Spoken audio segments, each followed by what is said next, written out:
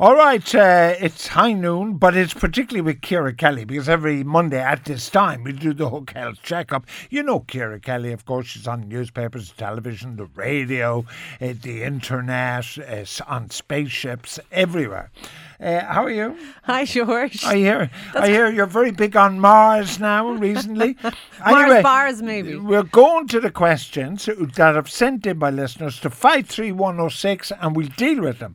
Can we deal with the Egypts first? Is that okay? Go for it. Right. Well, you have to answer this question with one word. I've recently broke out in eczema for the first time in my life. I'm 35. It looks dreadful. It's all over my arms and legs.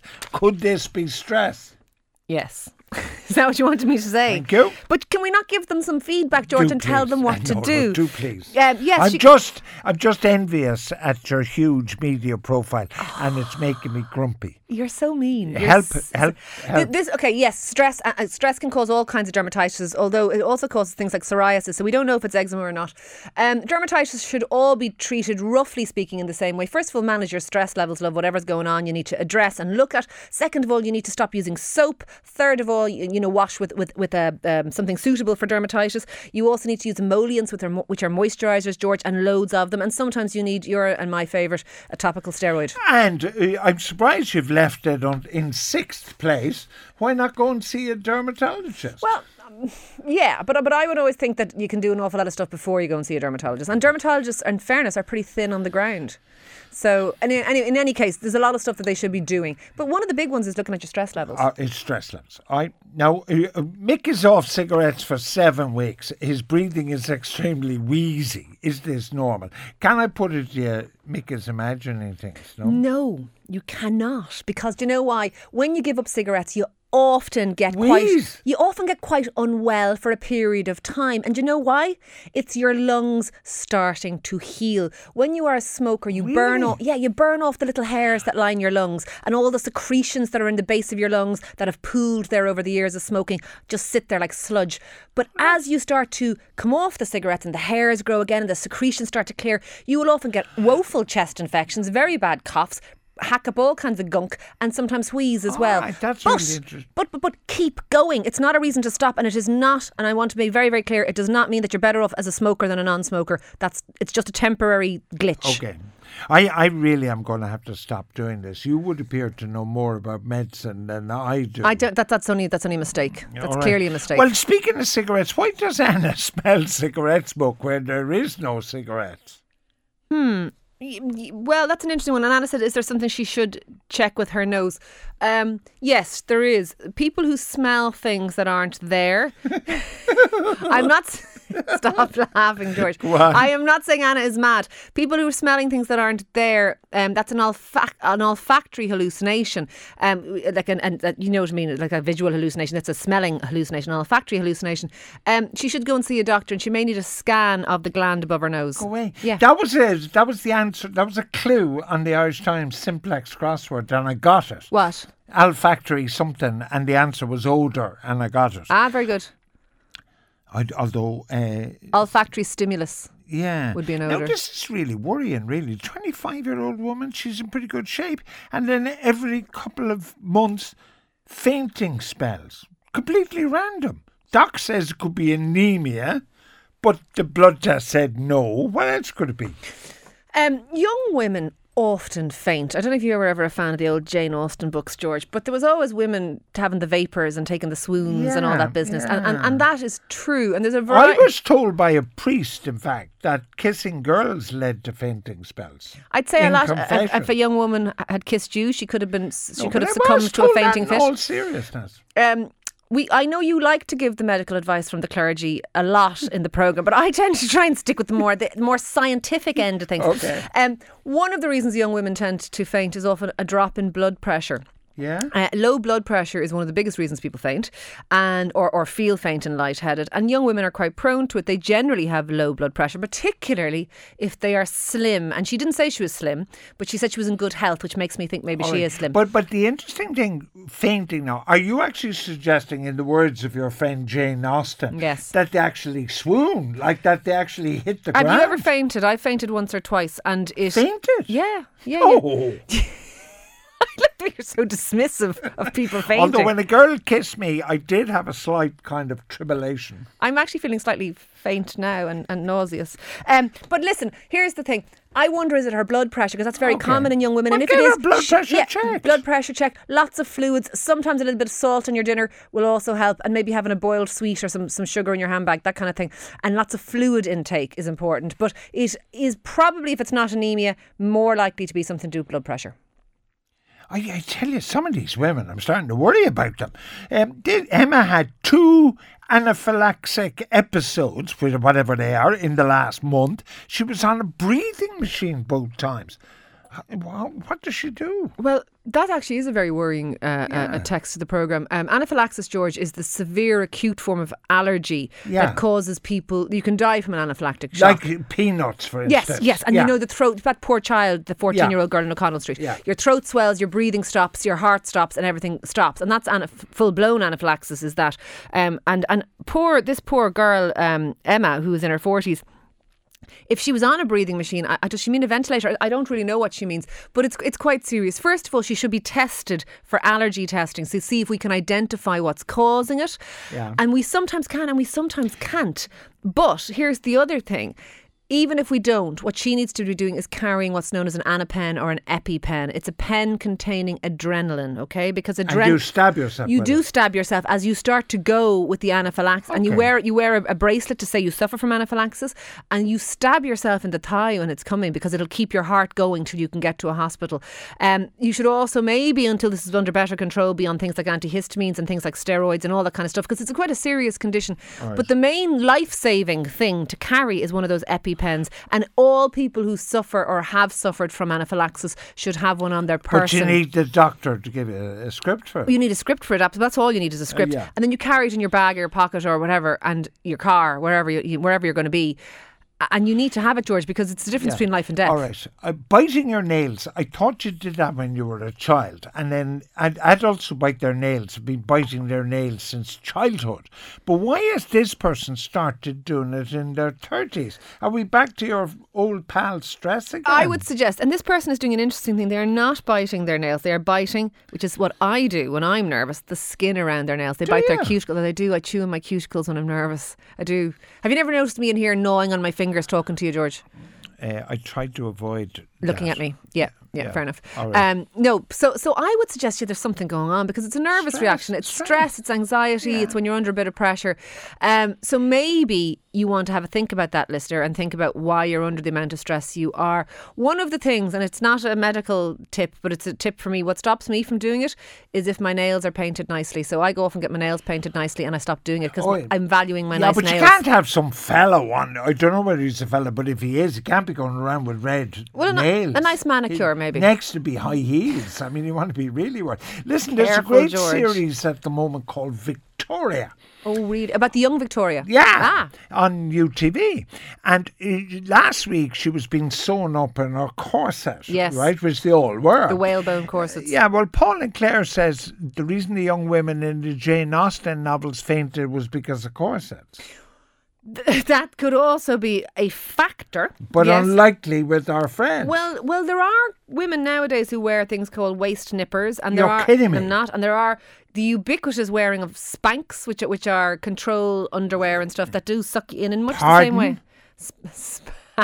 You cannot be serious on a lunchtime programme. Spanx is the name of a brand of underwear, George. Is it? It is. It's not. I'm not being facetious. Well, I mean, if women are wearing waist nippers, this is the equivalent of the modern day, of the ancient corset. It is, yes. Well, now, why didn't you bring that up when I asked you the question about fainting? Because the more likely thing is that she's actually got low blood pressure. All right. Well, now, this is something that I've heard about. A dry throat at night, coughing fits and everything. This poor person has water by the bed, but it makes no difference. Do you want to take this one? Because we've had this one a few times, and do you know what I usually say to people? Take, what you may call it, glycerine and menthol. I've one on my desk, and I don't do this nonsense of putting it in a spoon and measuring it. You just chug it from the bottle. I just chug it from the bottle. No, what I was actually going to say is that one of the reasons people get very dry mouths and throats is often if they are mouth breathing overnight. You're supposed to sleep with your mouth closed and then your mouth stays nice and moist. But if you mouth breathe overnight with your mouth open, what you'll tend to see is your mouth gets very dry. So it could be to do with having a blocked nose or a sinus condition or allergic rhinitis. That could be it. And that will also cause the problems with the coughing. So I would suggest what's going on here is either something like allergic rhinitis or mouth breathing or possibly even a form of asthma, because people with asthma tend to cough at night. Now, they need a checkup. I know the contraceptive pill has been linked to acne. But his suggestion is, has it been linked to depression? Yes. Here's the thing: hormonal forms of medication, which are usually contraceptives, but they can also be other forms of hormone replacement therapy. Hormones can affect your mood, and particularly the progesterone hormone. The oral contraceptive pill, what people refer to as the pill, is a combination of estrogen and progesterone. Some oral contraceptive pills are just progesterone, and they're referred to usually as the mini pill. But progesterone in particular is linked towards low mood and depression. So other forms of contraception that do this to you are the injections and also the implants in the arm, and for some people the Mirena coil. Yes. This is all totally beyond me now. I have no idea what you're talking about. The thing is, this isn't really aimed at you. It's more at the person who asked us the question. Yeah. What I would say is yeah, your contraception could be affecting your mood. And if it is, there's loads of different forms of contraception. Get a different form of contraception. Okay. Don't just stop your contraception. We don't want to have an unplanned pregnancy. Get a different form of contraception that can be maybe adjusted to improve your mood. Okay. But they can be linked. Could I sing the next question? Please do. There was a hit in the 1940s from the Ink Spots, and it went something like this. The hip bone's connected to the thigh bone, thigh bone's connected to the knee bone. Right? Now, question from Damien in Cork. My dad has a hernia on the back of his knee. And a pain in his back and his testicles. Could his back and his testicles be connected to his knee hernia, as the Ink Spots would say? That's a very interesting question. Unlikely. Well, I'm slightly confused as to what kind of a hernia he has in his knee. I was afraid to ask that question, lest it displays some ignorance on my part. I don't know what he's talking about, right? Because you can have all sorts of problems with your knees, and certainly your knees can cause problems with your back. Or your back can cause problems with your knees. So they could be linked. The Ink Spots were quite correct. As to why that's affecting the man's testes, it's hard to say. But there are nerves that come off your lower back that innervate your groin and your backside and all those types of areas. The poor man is all I would say is if he's got back pain, knee pain and testicle pain, I would suggest he needs to go and see a doctor. And I'm not sure about this hernia business in the knee at all. But I would suggest go and get checked, because that seems like too many things all at once. All right, speaking of knees, Tom has got double Baker's cyst in his knees. He does a lot of driving. Now his hip is starting to cause him pain. He uses compression socks. On the knees, this helps the pain. But when I'm not using knee support, the pain is bad. You use Difene to manage inflammation. Legs can feel like anvils. What's your theory? What's a Baker's cyst? A Baker's cyst is a bit like what this other fellow was talking about. The back of your knee, right? You know. I'm going to. There's no point in showing me. We're on the radio. Like behind, like not the front of your knee is where your kneecap is. The back of your knee is, I know where the back of my knee is. You get a cyst in there. You get a collection of fluid in a kind of a cyst-filled bag in the backs of your knees, and it's usually a sign of arthritis. So what he's telling us here, George, is that he has arthritis in both his knees. It's causing him a lot of pain. For some reason, compression. What's new? Like everybody has pain in their knees. Well, compression socks apparently are helping him, which seems unusual for arthritis, but may in fact be to do with varicose veins. This helps, but he also uses Difene and his legs feel like anvils. He needs to have x-rays. He needs to have a checkup. There's something going on. And get off the Difene. Like, keep taking Difene on a regular basis is bad. Anti-inflammatories. 1,700 people a year globally die from using anti-inflammatories. They are toxic medications. If you need to manage pain, you're much better off using something like paracetamol, which is safe on a regular basis, rather than those. I'm quite surprised, dare I say? What? That how effective paracetamol is. Regular paracetamol is very effective and almost side effect free, so it's a much safer drug. And I would always prefer somebody to be taking 8 paracetamol a day than 1 Difene every day or 1 anti-inflammatory a day, because down the line the paracetamol won't do them any harm, but the anti-inflammatories very likely might. They should only be used occasionally. This guy has arthritis in his knees and possibly his hip. He needs to get checked out. But you know what? He said he does a lot of driving. People with driving, they often have problems with their knees and their hips as well, because of just sitting in that one position all day, every day. He may want to stop and get out and go for little walks. Sarah, 28. Yes. Pain in her lower abdomen after having sex? What do you say, lucky you? Or do you think You do not say lucky you, because it would be highly inappropriate. Dyspareunia, pain after sex, is a relatively common symptom. Are you serious? I'm certainly serious. Never happened to me. Nobody wants to know that. Nobody wants to know that. Stop it. Really? Stop it. No, but serious question. Are you suggesting that the pain can be caused by the act, or it is a different... No. It is the symptom of an illness?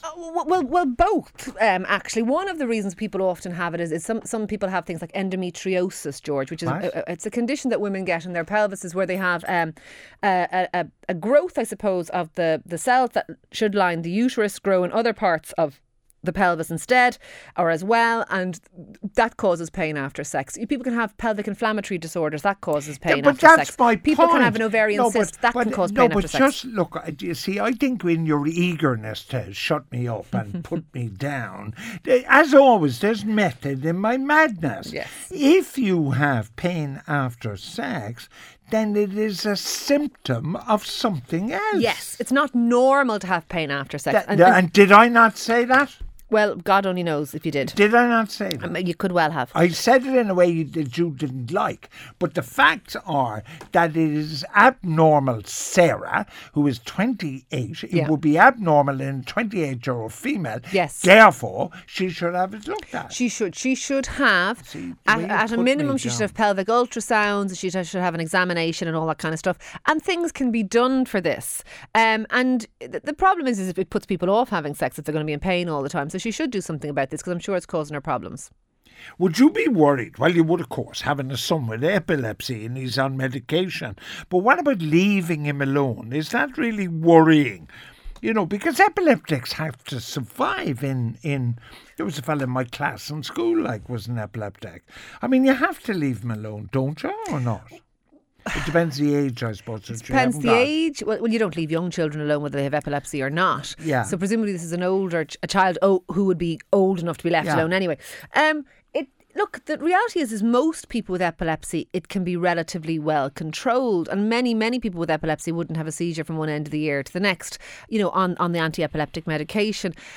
It's difficult for us to say, is it okay to leave him alone or not, because we don't actually know how well controlled his epilepsy is. Well, now that's really interesting, because the latter half of the question is, how can I let the fear go? In other words, the mother is saying maybe this fear is irrational, point one, and point two, how likely is he to have a seizure if he's on medication? And you're saying unlikely. Well, what I'm actually saying is that if he's well controlled on the medication, then that's okay. But okay. I can't know for sure from the text. All right. And just to be erring on the side of caution, George, you know what I mean? We have to be a bit careful. No, absolutely, I agree. But I think the mother is fearful and she's looking for support, and you're giving it to her. That's all I'm saying. A good thing would be to chat with the GP and say when was the last time he had a seizure, or how frequently. All right, Dr. Ciara Kelly will be back next Monday if she can spare time from the Sunday Independent, her new Sunday radio show, Operation Transformation, and all the rest of it. But she does spare me 25 minutes of her extraordinarily valuable time on a Monday for the Hook Health Checkup.